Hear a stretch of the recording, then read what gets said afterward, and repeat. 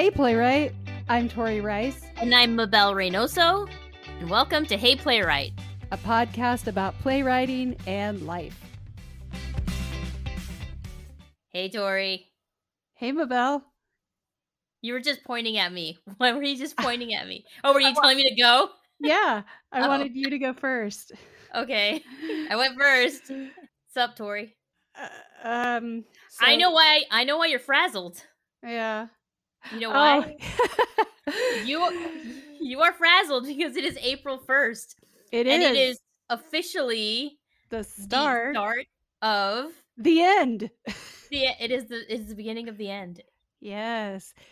It is the beginning of the end of play. The Dramatists Guild promotes end of play, which is a gentle invitation, dare I say push, for writers to work and complete a play in the month of April.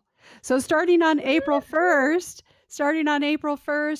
writers have made a commitment to finish a play by the end of the month. And so Mabel and I have taken that challenge along with a lot of our playwright friends and peers.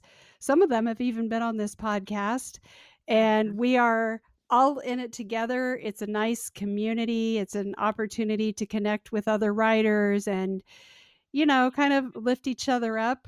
I'm going to give a special shout out to the San Diego chapter of the Dramatists Guild. What's up? What's up to the San Diego peeps? Woohoo! And if you are a Dramatist Guild member, I suggest you go and sign up for End of Play and jump into this body of water with us and keep your head above water treading. Yay! Yay!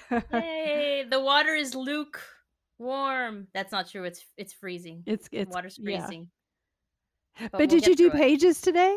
I did pages today. I did. I was worried because I discovered that there is a reality show on Netflix about a motley cast of characters hanging out in Mexico City, and I was like, write some pages or binge watch that show. And I'll have you know that I forced myself to write some pages. And I wrote up until we had to record. So I didn't even think about that show. But now that it's on my mind again, I'm probably not going to go back and write more pages. I'm probably going to go watch the show. Well, I think that's okay to give your brain a break. I agree. Yeah, you did some of the hard work. You dog paddled today in that body of water. We've had some really great conversations with people. I'm loving this book club situation. Yes. It's pretty outstanding. We have some really exciting shows coming up. I'm actually going to be co-hosting a book club meeting with the San Diego Rep, partnering up with Playwrights Project, who is plugging their event that's happening later this month. It's the Beyond Prison Walls performances happening April 22nd, 24th. Cecilia Kuma of Playwrights Project was on here a few weeks ago talking about that. So really excited about that. But for the book club for the San Diego Rep, we are going to be talking about the 24-hour plays viral monologues, new monologues created during the coronavirus pandemic. And why is that cool, Tori? That is cool because our next guest has a monologue that is a part of that collection. I am so excited to introduce our guest today. Our guest today is Christopher Diaz. He is a playwright, librettist, screenwriter, and educator. His play, The Elaborate Entrance of Chad Deity, was a finalist for the Pulitzer Prize in Drama. His adaptation of the Disney film Hercules premiered in Central Park in the summer of 2019 as part of the Joseph Papp Public Theater Public Works program with a cast of nearly 200. Other full-length titles include Welcome to Arroyos, Reggie Hoops, and The Unfortunates. As a screenwriter, Christopher has developed original TV pilots for HBO and FX, written for the first season of Netflix's Glow, and adapted the musical Rent for Fox. Christopher holds a BA and an MFA from New York University and a second MFA from Brooklyn College's Performing Arts Management program. He teaches playwriting at NYU. He is alumnus of New Dramatists and a member of its board of directors, a member of the Dramatists Guild Council, and a member of the Writers Guild of America East. Christopher Diaz, we are over the moon to have you today. I feel like we need one of those horns, you know. The air horn, like, let us begin. I was thinking that because so many of your plays and other writing is centered around sports. Mm-hmm. Yeah, it's true. Yeah, the stuff I'm working on right now is around sports. It's sort of what I grew up with, so like tend to write about it. Okay, so let's talk about what you grew up with, because how did you get into theater? I grew up watching like sports, baseball mostly, and professional wrestling. Professional wrestling was like the thing that I did. I was like obsessed with it all the time. And but at the same time, my mom, we grew up outside of New York City. We were in Westchester County. And so my mom was always into theater. So she took me to see like youth theater growing up and all that kind of stuff. And then as I got into, I would say, high school, I started paying a little bit more attention to it. And then I guess because it had always sort of floated around in the periphery, I was between like baseball season and basketball season one year, literally. Like we had like a few weeks off and I didn't have anything to do. So I went up to the high school and they were doing auditions. And like it just seemed like a thing that was potentially logical to me because like I had always seen it. I didn't know anything about it. I had never acted. I had never like really considered it. And I auditioned and later found out that it was one of those auditions where like if you audition, you get in. So I had no idea. And then there was a musical part and there were scenes and I didn't know the difference. I had no clue.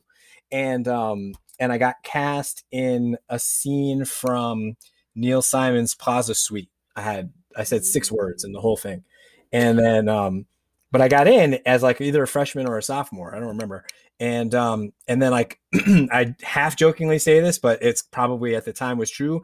I realized that like there were girls there and it was like I could do sports, which I wasn't very good at, and in an attempt to try to meet girls, but it wouldn't actually happen because I was like the 12th man on the baseball team.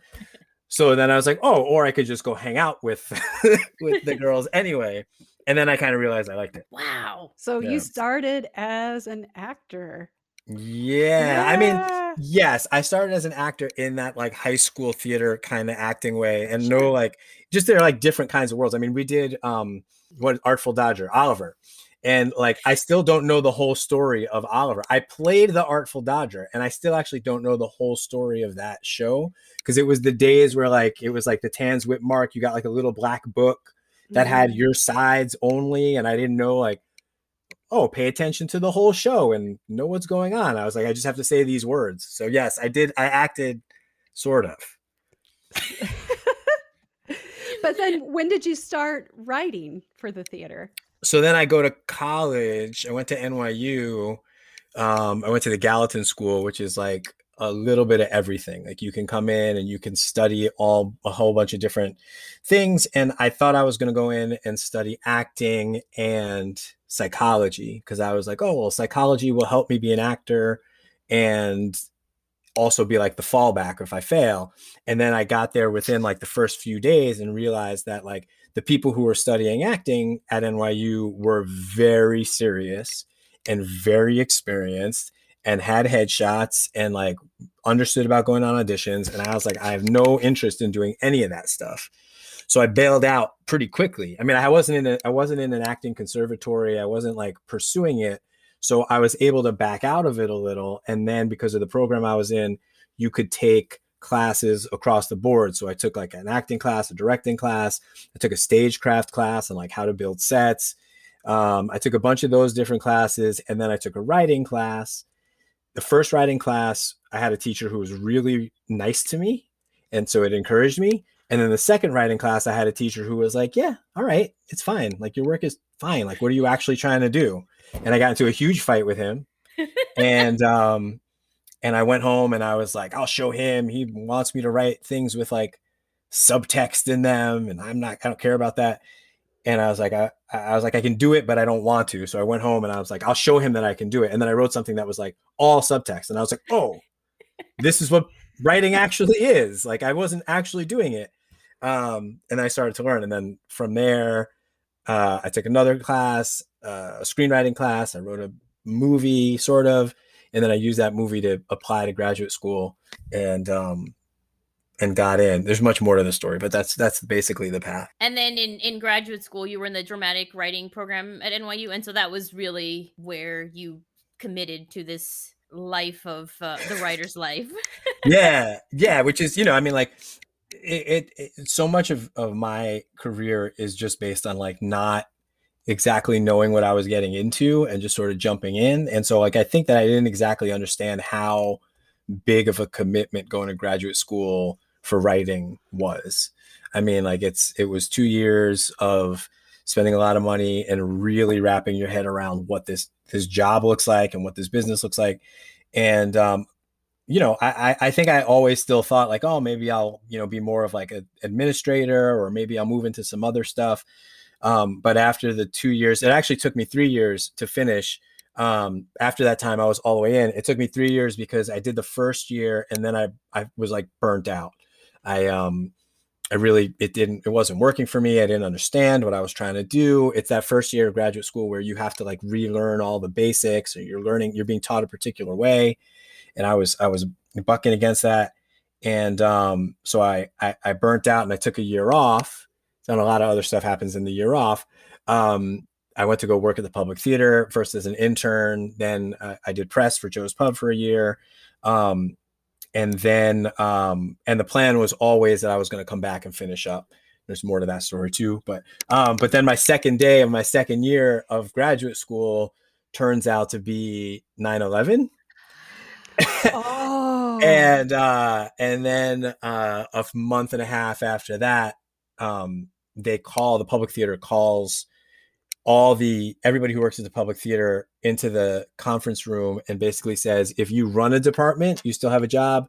If you're an intern, you still have a job. Everybody in the middle is laid off because we're completely out of money. And so because of that, I went back as an intern, even though I had worked there full time. And that was like super eye-opening too. So I mentioned it just to say, like, there's, a bunch of stuff happens in like 1999 to 2002 that sort of locks me in. I just gave away my age, but whatever. We're past that point.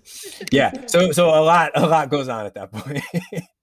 Wow. Of the theater makers that I follow, you are one of the most active about keeping theater alive during this time when the business is really struggling. And obviously you have a lot, this is something that you're passionate about, and you've made a life in theater, but you also have experienced this before, right? Because that's what they say, right? Yeah. That you went through it. You've gone through this. Probably it wasn't as severe during 9/11 as it is now, right? How is it different now? How is it different today? It was, so the 9/11 thing was weird, obviously, like weirdly focused, right? It was New York City. It was downtown New York City that was shut down, like completely shut down for a while.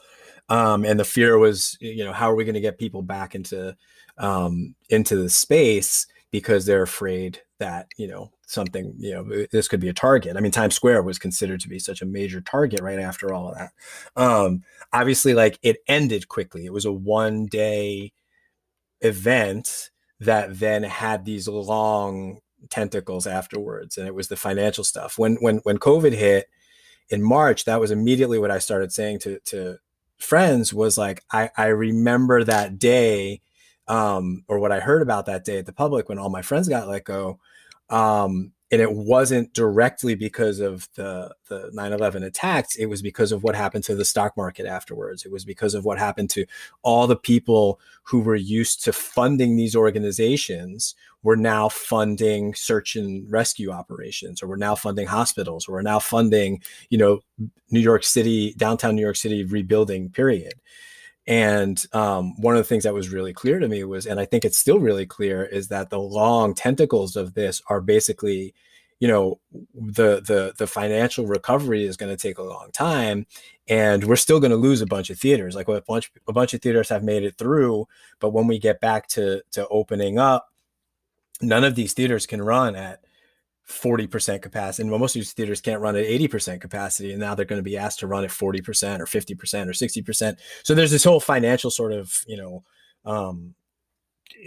set of dominoes that's still going to fall. And even when we get back into theaters, hopefully in the next few months, it doesn't change right there. So that part of it feels, both really, connected and not connected. But the big difference is, like, this is every theater. This is every theater country in the United States, and most of the theater companies in the world have to shut down and are still going to be shut down, because even when things clear up, we're the last ones to come back. Like we have to convince people to come be in an old, crappy building with bad ventilation and sit in the dark next to each other, because that's what the unique thing that we make is. Like, we do a lot of Zoom theater, we do a lot of stuff online, and it's like, it's great, but it's not being in the same room as other people. And being in the same room as other people is super dangerous right now. I will say, though, I saw the elaborate entrance of Chad Deity as a Zoom play, and it was fantastic, but it was not the same as sitting in a space. I've watched a lot of Zoom theater since and I have to say, Chris, that of all of the things that I've seen, my two favorite pieces that I've seen are the elaborate entrance of Chad Deity and football. Oh! Okay. I was so sad that I didn't get to see football. You should be sad, because I died. It was so good. But I have to talk a little bit more about the elaborate entrance of Chad Deity, because I first saw this show in Los Angeles. Little man hadn't been born yet, and he just had a birthday, right? So he's 9. So it was, and Joanne was pregnant at the time. That was where you were the first. You and John were the first people that we told. Yeah. We told you that night. yes. And so I got to see it in its full, magical, amazing, whoa, like just a beautiful. Where? To the Geffen. Yes. I kept wanting to say, I think I was looking at you, Mabel, and I kept wanting to say the old globe, but that was a different show. That was Arroyo's. Yeah. That was in San Diego. Yeah. So we saw it at the Geffen, and John is not a theater person. I can't even get him to go to my shows. But he just loved it so much. But I have to say, Chris, seeing it on Zoom, and the world was different back then. It was just everything was different, and I don't recall, like, I was crying when I saw it on Zoom. I mean, just Mace, like, I don't know. The words hit me differently this time around, and I was just bawling. I did not bawl the first time around. I think I may have gotten emotional, but full on, there were tears. So it was really powerful to watch it again, and in a different world. I mean, we just live in a different world now. Do you think, Mabel, it's because do you feel when you are in a theater space with people around you that you are less likely to allow yourself to be that vulnerable? Do you feel like that you felt like you could have that, because I am not afraid to cry in the theater next to people. That's a good point, but I think thematically, what he talks about, and just the commercialization, and just, like, I think it just hit. I'm a different person than I was, almost a decade ago.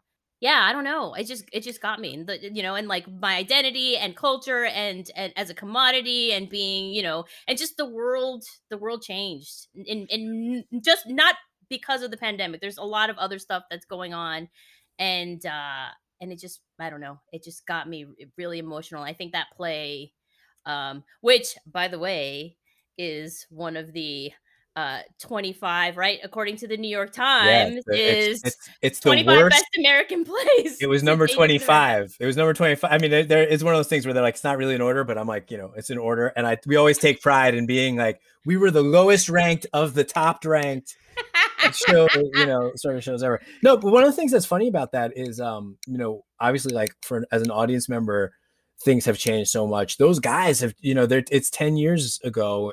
The two leads in the play, Desmond Borges and Usman Ali, are 10 years older. They both, between them, they have 3 kids now. And there's a different connection to it and a different sense of like what happens and they've both been like very successful in Hollywood and also like running into a bunch of trouble out there and a bunch of issues and some of those similar things. So some of it resonates differently. And we found a few things that were cool. Like, how do you use the camera and how do you get close and how do you back up? And we stumbled into this thing. Desmond was recording it in his basement and just had this really cool space and ended up standing in a place where he had a lot of depth behind him.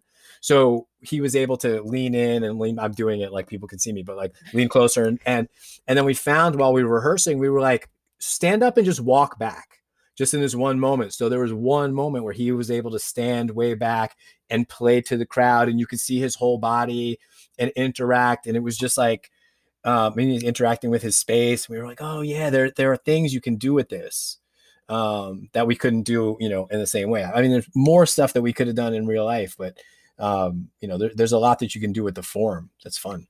Yeah, and for being a wrestling play where there's wrestling, there's actual, wrestling. I thought it was sorry, I told you, I could not believe what you guys were able to accomplish with that. No, it's funny. The guy, our stunt guy, wrestling guy, his name is Christian Litke, and he's part of the cast. He's been part of the cast since way back when we started in Chicago. He's so funny because he is like, he plays a bad guy in the show and he is exactly that kind of person. He's like the most obnoxious, lovable, wonderful musclehead jerk in the world.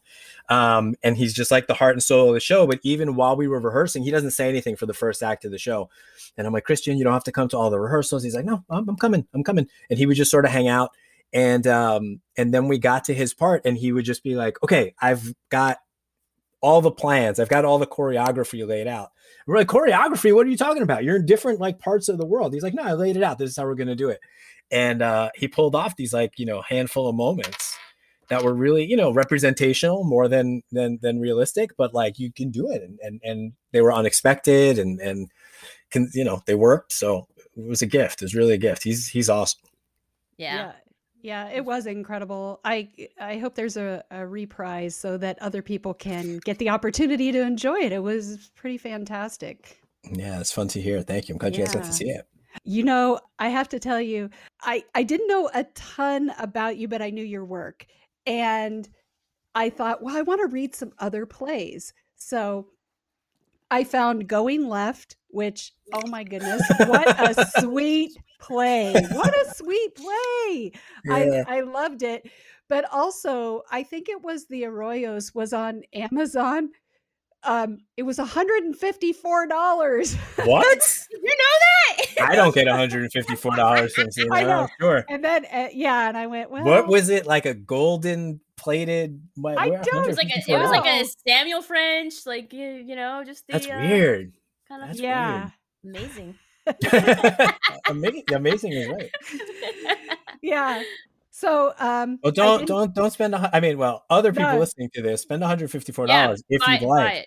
I was going to say, well, I didn't get the opportunity to read The Arroyos. I'm just going to say that. Yeah, totally. I understand. Yeah, that's fun. It's cool. I'm glad that you brought up Going Left. I mean, that's one of the fun things during the pandemic, but even before, is getting asked to do these like little quick dirty shows for different not dirty, it's the opposite of what Going Left is. Going Left is like one of the nicest like you said, Swedish shows ever, but you get assigned the opportunity to write something for different groups of people. And this was writing something for Keen Teens high school program, and they were like, we want something for, I forget, whatever it was, 15 high school kids, and those things are really fun because they give you quick deadlines.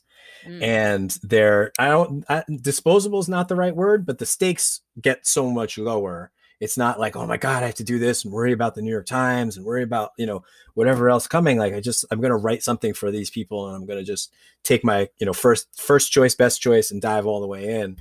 And it's so freeing and so much fun. And then I forget about them sometimes. And then like they get produced later on, and you hear about it, or you get the copy of it. And that one I enjoy a lot. I haven't read it probably since I wrote it, but it's a ton of fun. Okay, so yeah. You mentioned deadlines. So what is your process for writing? Now it's just chaos. I mean, it's different. Like it's very different. When I started out, I used to write obsessively, one thing at a time as much as possible. The idea would get in my head, and I'd be trying to kick it around for a long time. I wrote from I usually would start writing at like 11 o'clock at night and stay up all night, stay up for days sometimes, just chasing it. And a lot of that time, not being like active writing time, being like procrastination and nonsense. But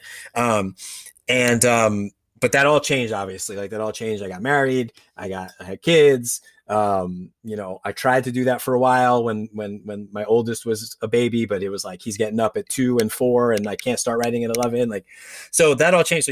So it sort of organizes in. The other thing that changed though in that process is that when probably after Deity, maybe even after Deity, like in Los Angeles, I started getting commissioned to do stuff, and I started getting hired to do stuff specifically. And so there's a lot less of the like, let it float around in your head and figure out what it's going to be and make it sort of organic. Like there's a lot more parameter, a lot more chasing and following like what you have to turn in at a given point. It's not ideal. It's not artistically ideal. It doesn't, I don't think, lead always to like the best work, although sometimes the parameters lead to really good work. But anyway, you have to be a little bit more organized and a little more intentional, I guess. So process wise though, what I still kick it around for a long time. I do a lot of like voice memo stuff. Now I'm holding this up like you can see it. Voice memo stuff now. I'll walk around and like talking to my phone and just talk about like the big ideas, the generative ideas, conversations with myself. I start a Word document all the time, and it always begins with like the date, and then I write, okay, so, and then I start thinking about what my thoughts are. Because you have to sort of organize out all of the idea of what the thing's going to be. Like it could be anything. So it's like you start figuring out what the thing could be. And then that usually leads into the process is generally about trying to find who it's about. So like you might be dancing through a bunch of different themes. I want to write about this idea. I want to write about this idea. But for me, it doesn't really become a real thing until I know who it's about, who the protagonist is, sometimes who some other characters are. But generally, I have to find, it's about someone who wants something. And until I can find those, I can't really start writing the thing. And I write it as much as possible in that kind of messy document, and then start to transfer it into final draft, and it becomes a whole other, process at that point. But it's a lot of generation to try to find, who's it about, what's the thing they want, what are the things that get in their way. Oh, that sounds familiar. It's simple. I'm looking it's super simple. We used to joke. I used to joke again with my oldest son. That by the time he was like 2.5, we had like subjected him to the tyranny of Aristotelian storytelling structure, because you would ask him to tell a story, and every story is once upon a time there was a blank who wanted blank, but blank. Like that's how you go. When he was little, somehow every one of those stories still took a left turn. He'd be telling this really great, complicated story, and then he would be like, and then Lightning McQueen shows up, and I get in Lightning McQueen, and I win the race. Like that was the end of every single story. We were like, that doesn't work. We were like, it's copyright infringement. But still, for me, it's like the easiest way to create something. Chase after that. You have been doing, we've been working on musicals lately. And so,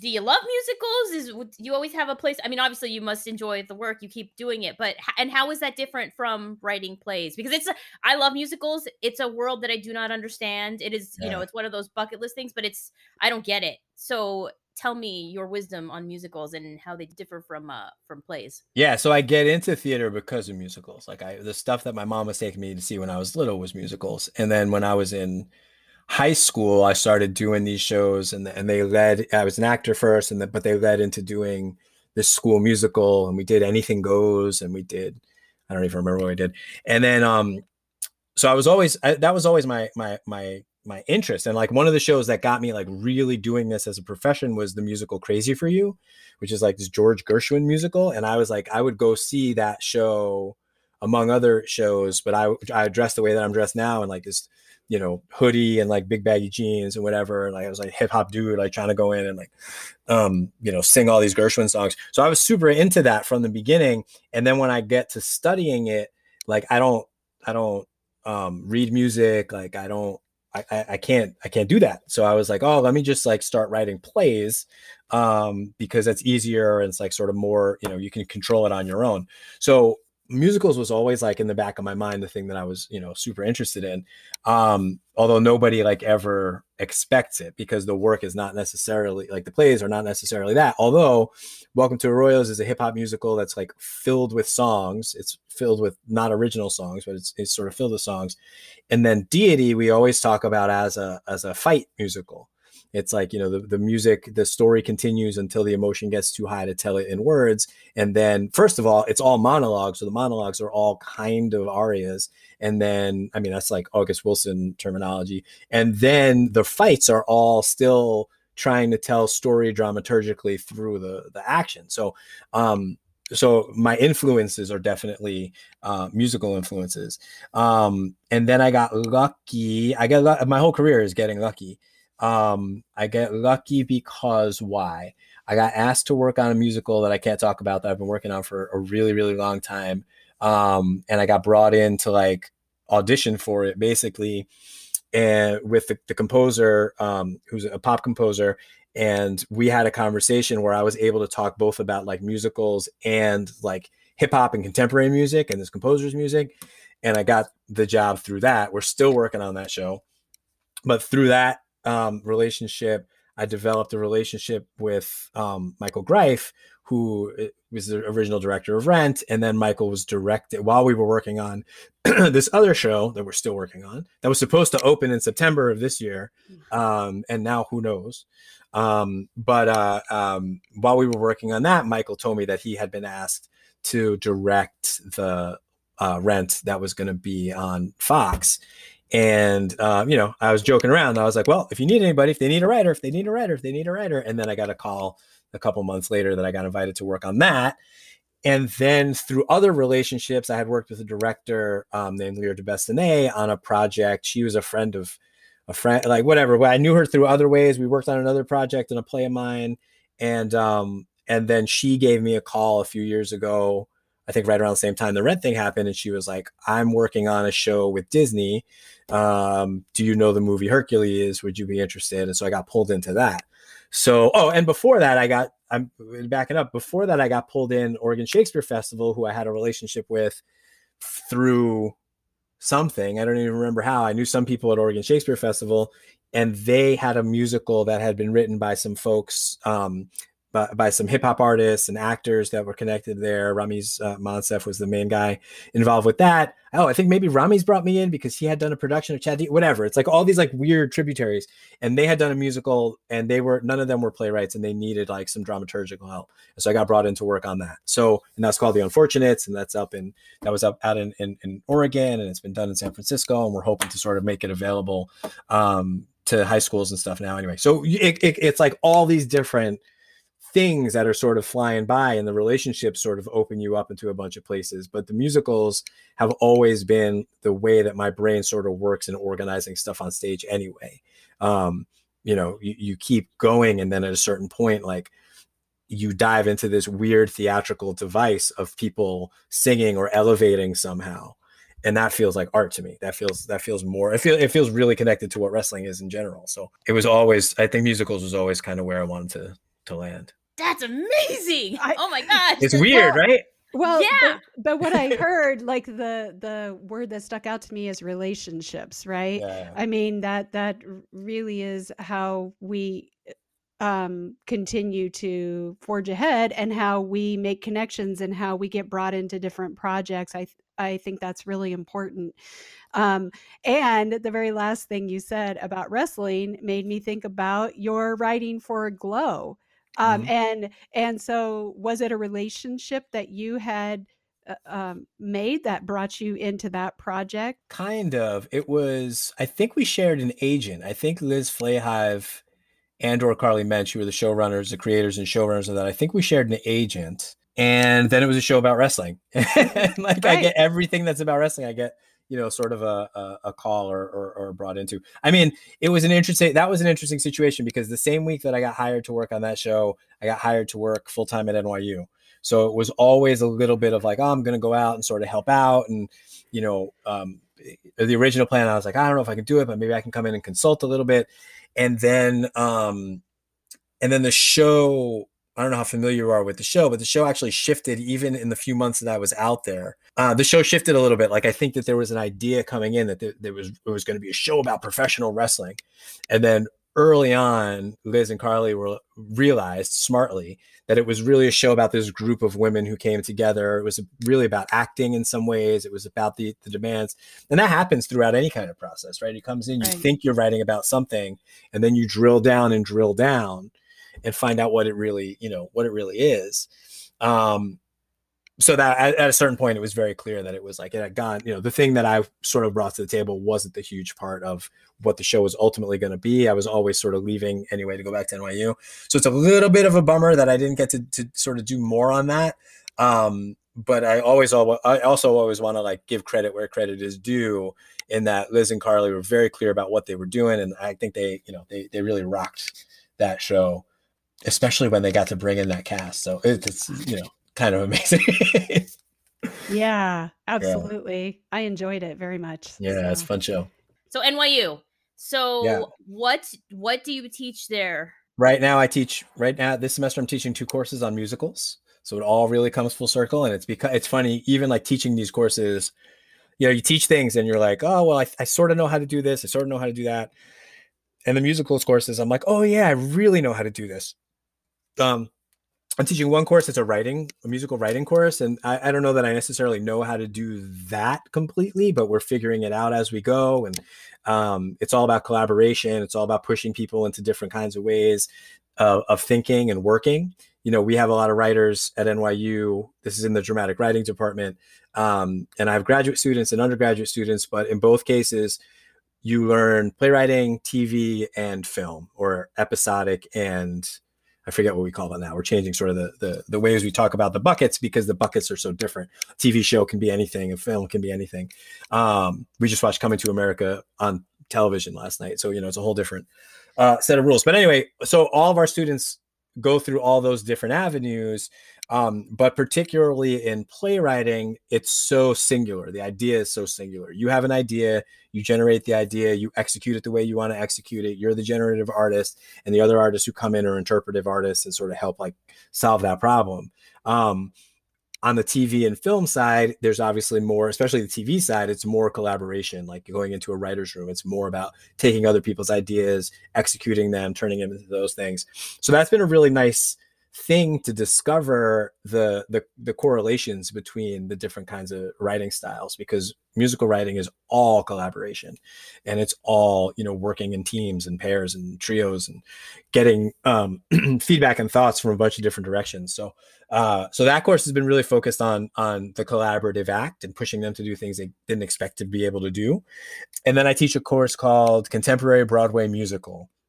So it's just looking at Broadway shows, basically starting with Rent, because like everything starts with Rent for me, Rent and Lion King, and then going up through Hamilton and Dear Evan Hansen. And we started talking about Jagged Little Pill this year, and stuff that's contemporary and on stage, Ain't Too Proud. So it's more of a survey course where we talk about contemporary shows, how they're written, how they're capitalized, and the business ideas behind them, what their audience is, all that kind of stuff. And it's super, super, super fun. Yeah. And we get to bring cool people in. Like one of the, the nightmares of Zoom, like you have people, you can't reach people, and I can't talk to people. I can't climb on table. Like I usually climb on tables when I teach and do all this like ridiculous stuff.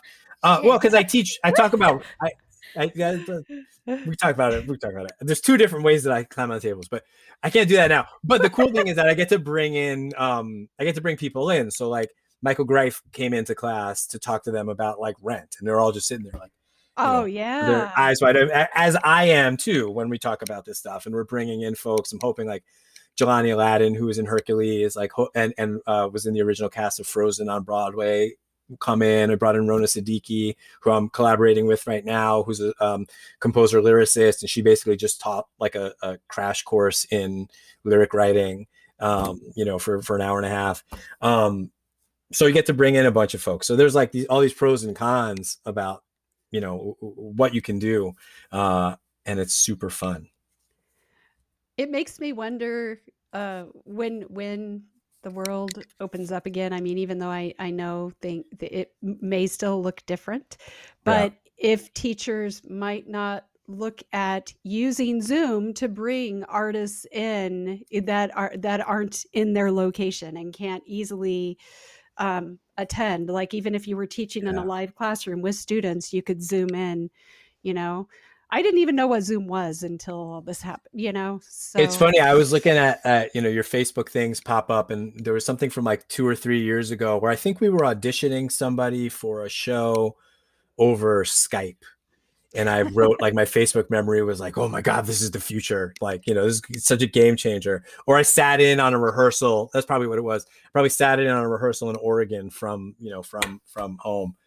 Little did we know, right? Like everything is happening right now. The future. Yeah. It's amazing. Yeah. It's amazing. Yeah. And I think it'll definitely continue. I think not just in teaching, like I think that we've developed a new set of tools that's really powerful, and it only makes sense to figure out how to continue to use them. Like rehearsing certain shows over Zoom makes all the sense in the world. When we did, the football reading, we had cast members in New York, LA, Philadelphia, and Sydney. And the fact that we could work with this performer in Sydney, Australia, Maureen Sebastian, who's like one of my favorite new play development actors. And she's a mom, and, the fact that I could get her for this weird reading, I wouldn't have gotten her in person under any circumstance, let alone the fact that she's in Sydney. So, and there's no lag. I mean, it's really hard for musicals, like it seem to not actually be functional via Zoom, but it does. But for plays, it's going to be, long lasting. And then I think a lot about how are recordings going to extend the life of shows? So what happens in small theater companies, if a show in San Diego runs for a few weeks, and then in the last week of its run, you say, we're going to bring in 3 cameras, we're going to do a high quality recording of it. And we're going to, if we get approvals from all the unions and everybody that we're allowed to do, we're going to put it up online for 2 weeks, and expose our work in this small 95 seat theater to thousands of people all over the world. Mm-hmm. Why wouldn't we try to do that? Well, I think that was it PBS that was doing something like that, because they did record at San Diego Rep. It was Honky, I think, that they recorded. Oh yeah. And then did a viewing of that. I mean, that was pre-pandemic, of course, but yeah, you're absolutely right. I'm sure. I wonder what that will look like as far as residuals for playwrights and everybody else. Well, that's the work that I'm doing with the Dramatists Guild.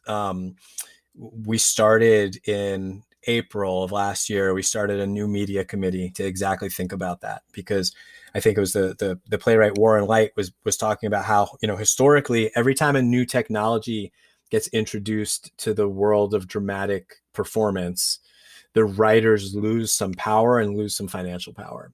Oh, wow. So whether it was television or cable or streaming or whatever, every time things get democratized a little bit, but it also gets pulled further and further away from the artist. So there's lots of concerns right now that we have, and lots of work that we're trying to do to make sure that everybody, not just about financial compensation, because honestly, not a lot of people are making money from this kind of work, but who controls the work? Do you give away your rights by putting stuff online? Do you lose the opportunity to have a production in New York City because your work has been digitally produced in 6 different places already and people have seen it? Our hope is that that one doesn't interfere with the other. We think it's a distribution source rather than an artistic creation. I mean, there's a space to create things online, but just because you wrote a play and did it on Zoom, doesn't mean that you've given away sort of like your theatrical ownership or rights to it. You should still continue to be able to develop that. So it's messy and it's complicated, but it's, there's no putting the lid back on, that situation. What's that phrase? I don't even know the phrase. I butchered it. Putting the lid back on the pot, the genie, I don't know. Yeah, the genie on the bottle, maybe. Genie in the bottle. Yeah, maybe put the Is genie it a back cork? on Is it a cork. cork? Yeah. Put the cork back on the genie. You can't suffocate the genie. So now we are at the point where we are doing our asking for a friend segment where we ask a question. And again, normally these questions have been gross lately, so we're gonna spare you the gross one. Yeah, like, I'm the one really who usually gross. brings the gross ones. So. Gross? Yeah. Well. Ugh. Toenail clipping gross. Oh. Yeah. Okay, gross. Okay, so we're not gonna do that. Okay. Asking for a friend. If you could, I actually wrote it down, Tori. Look at. Oh. Yeah. If you could work with any actor who is no longer with us, so a dead actor, who would it be? Who would you want to write for? I'm going to call this the resurrection question. And it can be an actor at their prime, any period of their life, because Oh man, that's such a good question. As soon as I hang up, I'm gonna think of 10 of them. Everybody that I'm thinking of is alive, which is good. I'm happy for them. Why am I blanking? Like my mind goes to Marlon Brando, but that's not the answer. Sammy Davis Jr. That's a good answer. Sammy Davis Jr. is so shockingly talented. Like I'm saying such an obvious thing, and there are people, like my dad's generation is like, of course, you idiot. But like I went back and watched some Sammy Davis Jr. stuff and was just like so mesmerized and thinking about all of the things that come with, not just him, but every like jazz singers of that time and performers of the time, but what it meant to be that tiny little Jewish African-American dude with one eye who was the coolest human being on the planet and who like hung with those guys, like with, that it was like Sinatra and Martin and that, yeah. And that, I mean, the fact that Frank Sinatra respected that this dude was the coolest person, like, you know what I mean? Like that's shot. I mean, I'm thinking of that too, because we just watched, I had my students watch the Guys and Dolls movie the other day, and I forgot how not fun that movie is, and how miscast it is.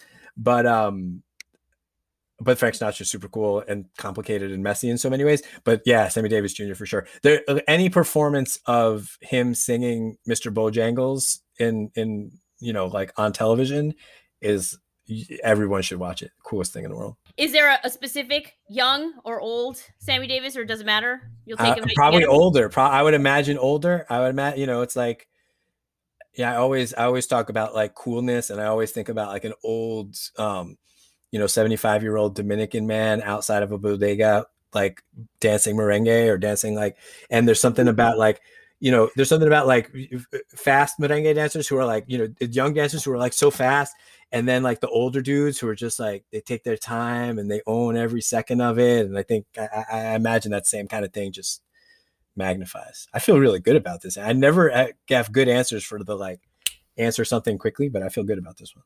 So advice to someone who wants to start writing their first play, not necessarily somebody that wants to, when I grew up, I want to be a playwright, but just somebody who's interested in telling their story in this form.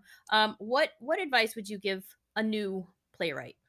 A few things. First, like, don't expect financial remuneration for it.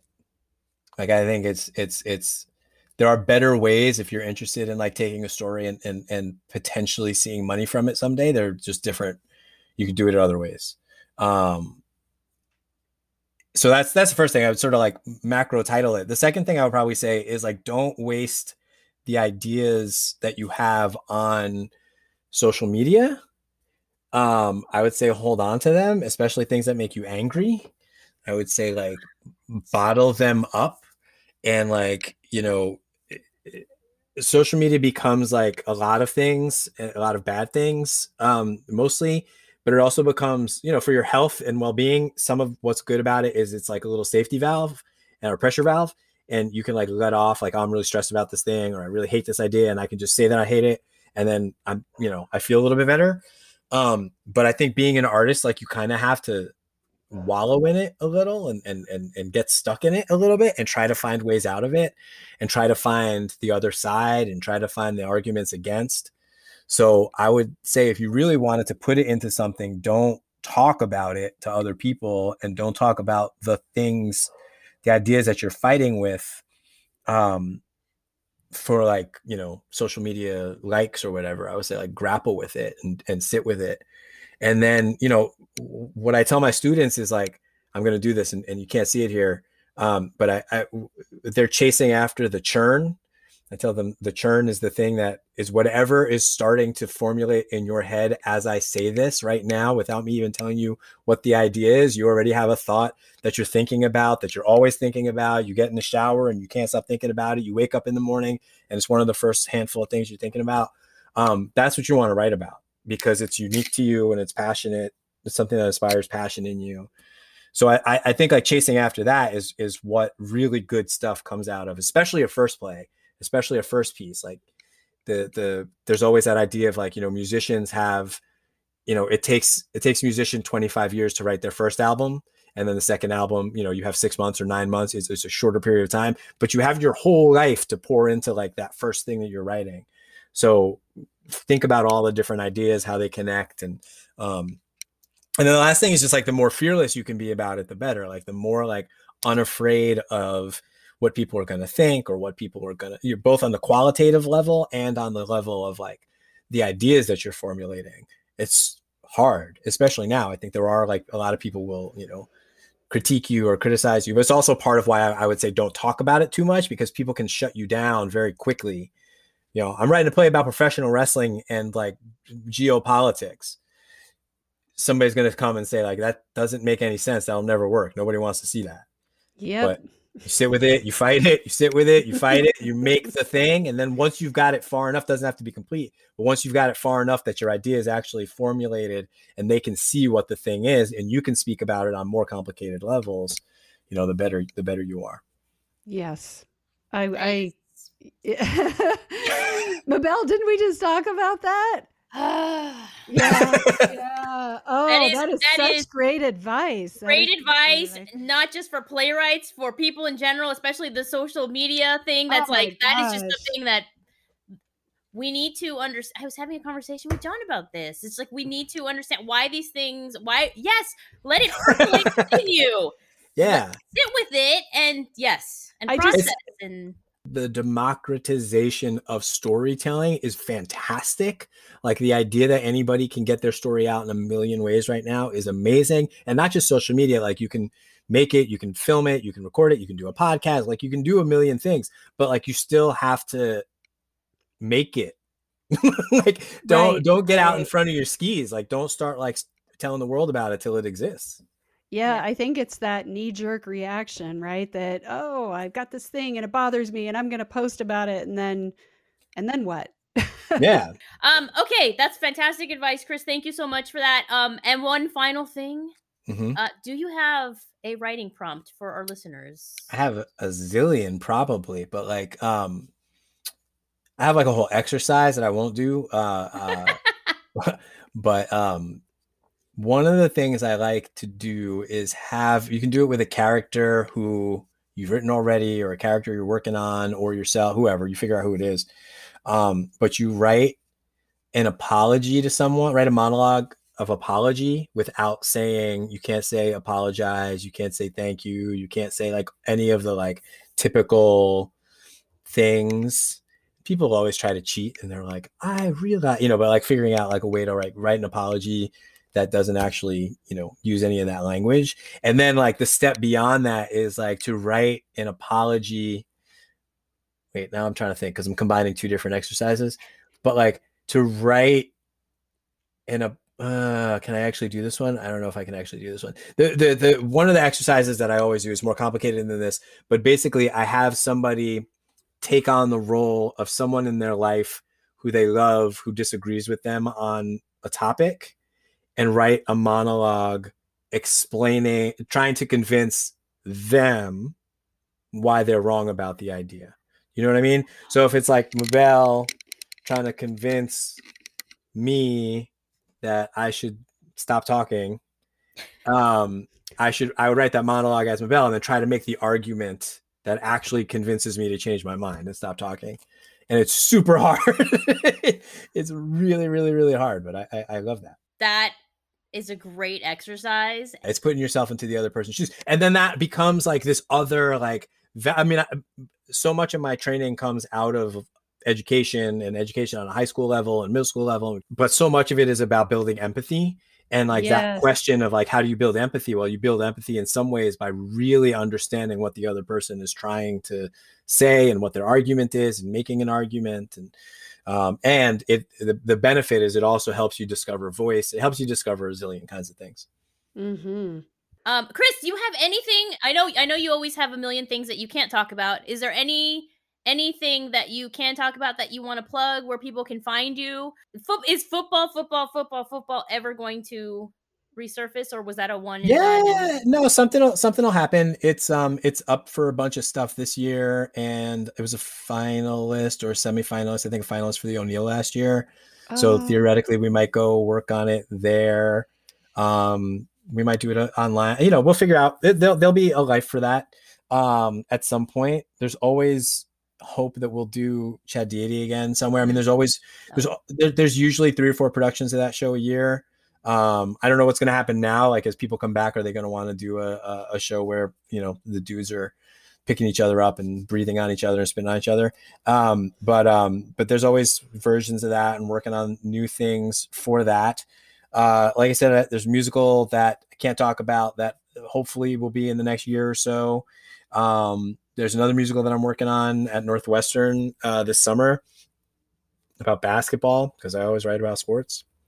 So, you know, it's sort of ongoing, doing a monologue for 24-hour plays. I worked with the 24-hour plays for probably almost 10 years now. I get an email from them probably once a month. And they're like, do you want to write another one? I think I've done 5. What is it called? Viral monologues. So I've done, I think, 5 this last year. We'll do a new one in a couple weeks. Chris, you need to write a play about roller derby. You know, it's funny that you say that, because I sort of almost did at some point. Roller derby is probably not my story to tell. There's a great play about roller derby out already. I think Gina Femia wrote a play about roller derby. So some people have done it, but roller derby is awesome. Corey is a former. Cool. What did we decide you were called? Roller derby-ite? Rollerina? No. What was your name? Did you have a cool name? Yeah, Kibosh. Of course. What was it? Kibosh. Kibosh. It's pretty good. Yeah. The best roller derby name I ever heard was Katarina Hit. Oh yeah. Mm-hmm. And it floored me. I was so in love. And she was in Minneapolis. She was in Minneapolis. She was a really, you know, like sometimes you watch roller derby and it's like there's like a bunch of people who are like can kind of skate and can kind of, you know, she was like clearly like an ice skater. Oh, she was like, she could like do all this like crazy. She was like weaving in and out. Mm-hmm. You have the best name. I kind of love you. Aptly named. Yeah. Beautiful. Yes. yes. Chris, thank you. We're so excited for all the things to come. It really was a pleasure, and I was trying hard not to fangirl out. So this is so much fun. Thank you so much for joining us. Oh my gosh. That was fantastic. I learned so much and really just enjoyed that. Doesn't it make you love sports plays? Aren't you excited about sports plays? I'm excited about sports plays, and I think you know why without saying why. I don't want to give anything away, but something is a brewing in the Hey Playwright universe. Yes. You know, here's what's interesting though. The plays aren't really about sports. They never are, Tori. I know, but that's what I'm saying. So do I love them? Yes, of course. You know, that just having it in that world, it just heightens it and enriches it and makes it so interesting. Yes. I feel like maybe though, if people choose to follow us on Instagram or on our Facebook page, they might actually get some hints about what might be coming up. Maybe. Maybe. Yeah, that is a possibility. Yeah. That sounded super snarky. I did not mean for it to sound that way. So listen, what I'm trying to say is if you are enjoying what you hear, then please follow us on Instagram, like us on Facebook, and take the time, if you could, on wherever you listen to your podcast to give us a rating and a review. It really does help to kind of boost our visibility. Because we would love to continue to bring the great programming that we've brought to you so far. I don't know why I'm saying that. We don't have any sponsors. I feel like that you ripped that off from like a PBS. Oh my gosh! PBS fundraising campaign. I think I may have not. You totally did. It was like really Sorry, how dare you? Yeah, but you know what? Okay, here's what's funny. We don't have any sponsors. This is all self-promotion. Okay. We don't need no sponsors. That is not true. That is not true. That is not true. We do need sponsors, but we sure are enjoying this, and we appreciate all of you for listening. And we are looking for a name for our book club because that's kind of generic. So if you have an idea for our book club name, then please, we invite you to go to our website, send us a note through the contact form there with your suggestion, or, go up to Instagram or Facebook and post something up there. We'd love to hear from you. Tori, I'm going to do my quote. Yes. That is so annoying for you. I know you hate it. Bastian, give me a name. Oh, no. Okay, and if you know what she is quoting, I invite you to also. And you'll win 1 million Hey Playwright bucks. What does that even mean? It's like my kid yesterday, so he's on spring break, and he started writing a speech that's due when he gets back to school, like without me telling him anything at all, like just all on his own. He took the initiative and started working on this project. And I told him, oh my gosh, you just earned 1 million brownie points. He's like, oh, 1 million brownie points? What does that mean? What do I get? Like, you cannot put a price tag on brownie points. Oh, yes, you can. Tell him, yes, you can. Like, it's just know 1 million brownie points. Wow. Yep. That is a lot of brownie points. Yeah. It was pretty special, though. I was he did a lot of work. I was very impressed. That's super cool. Yeah. And it's writing, so like, of course. Yeah. That he knows. I was going to say, he knows where to get you. Well, I told you my thing. From now on, if my kiddo does something that is no bueno, I have a book, a journal, and from now on, you need to write an essay on that. So 4-page essay on respect. And you know what? It was good.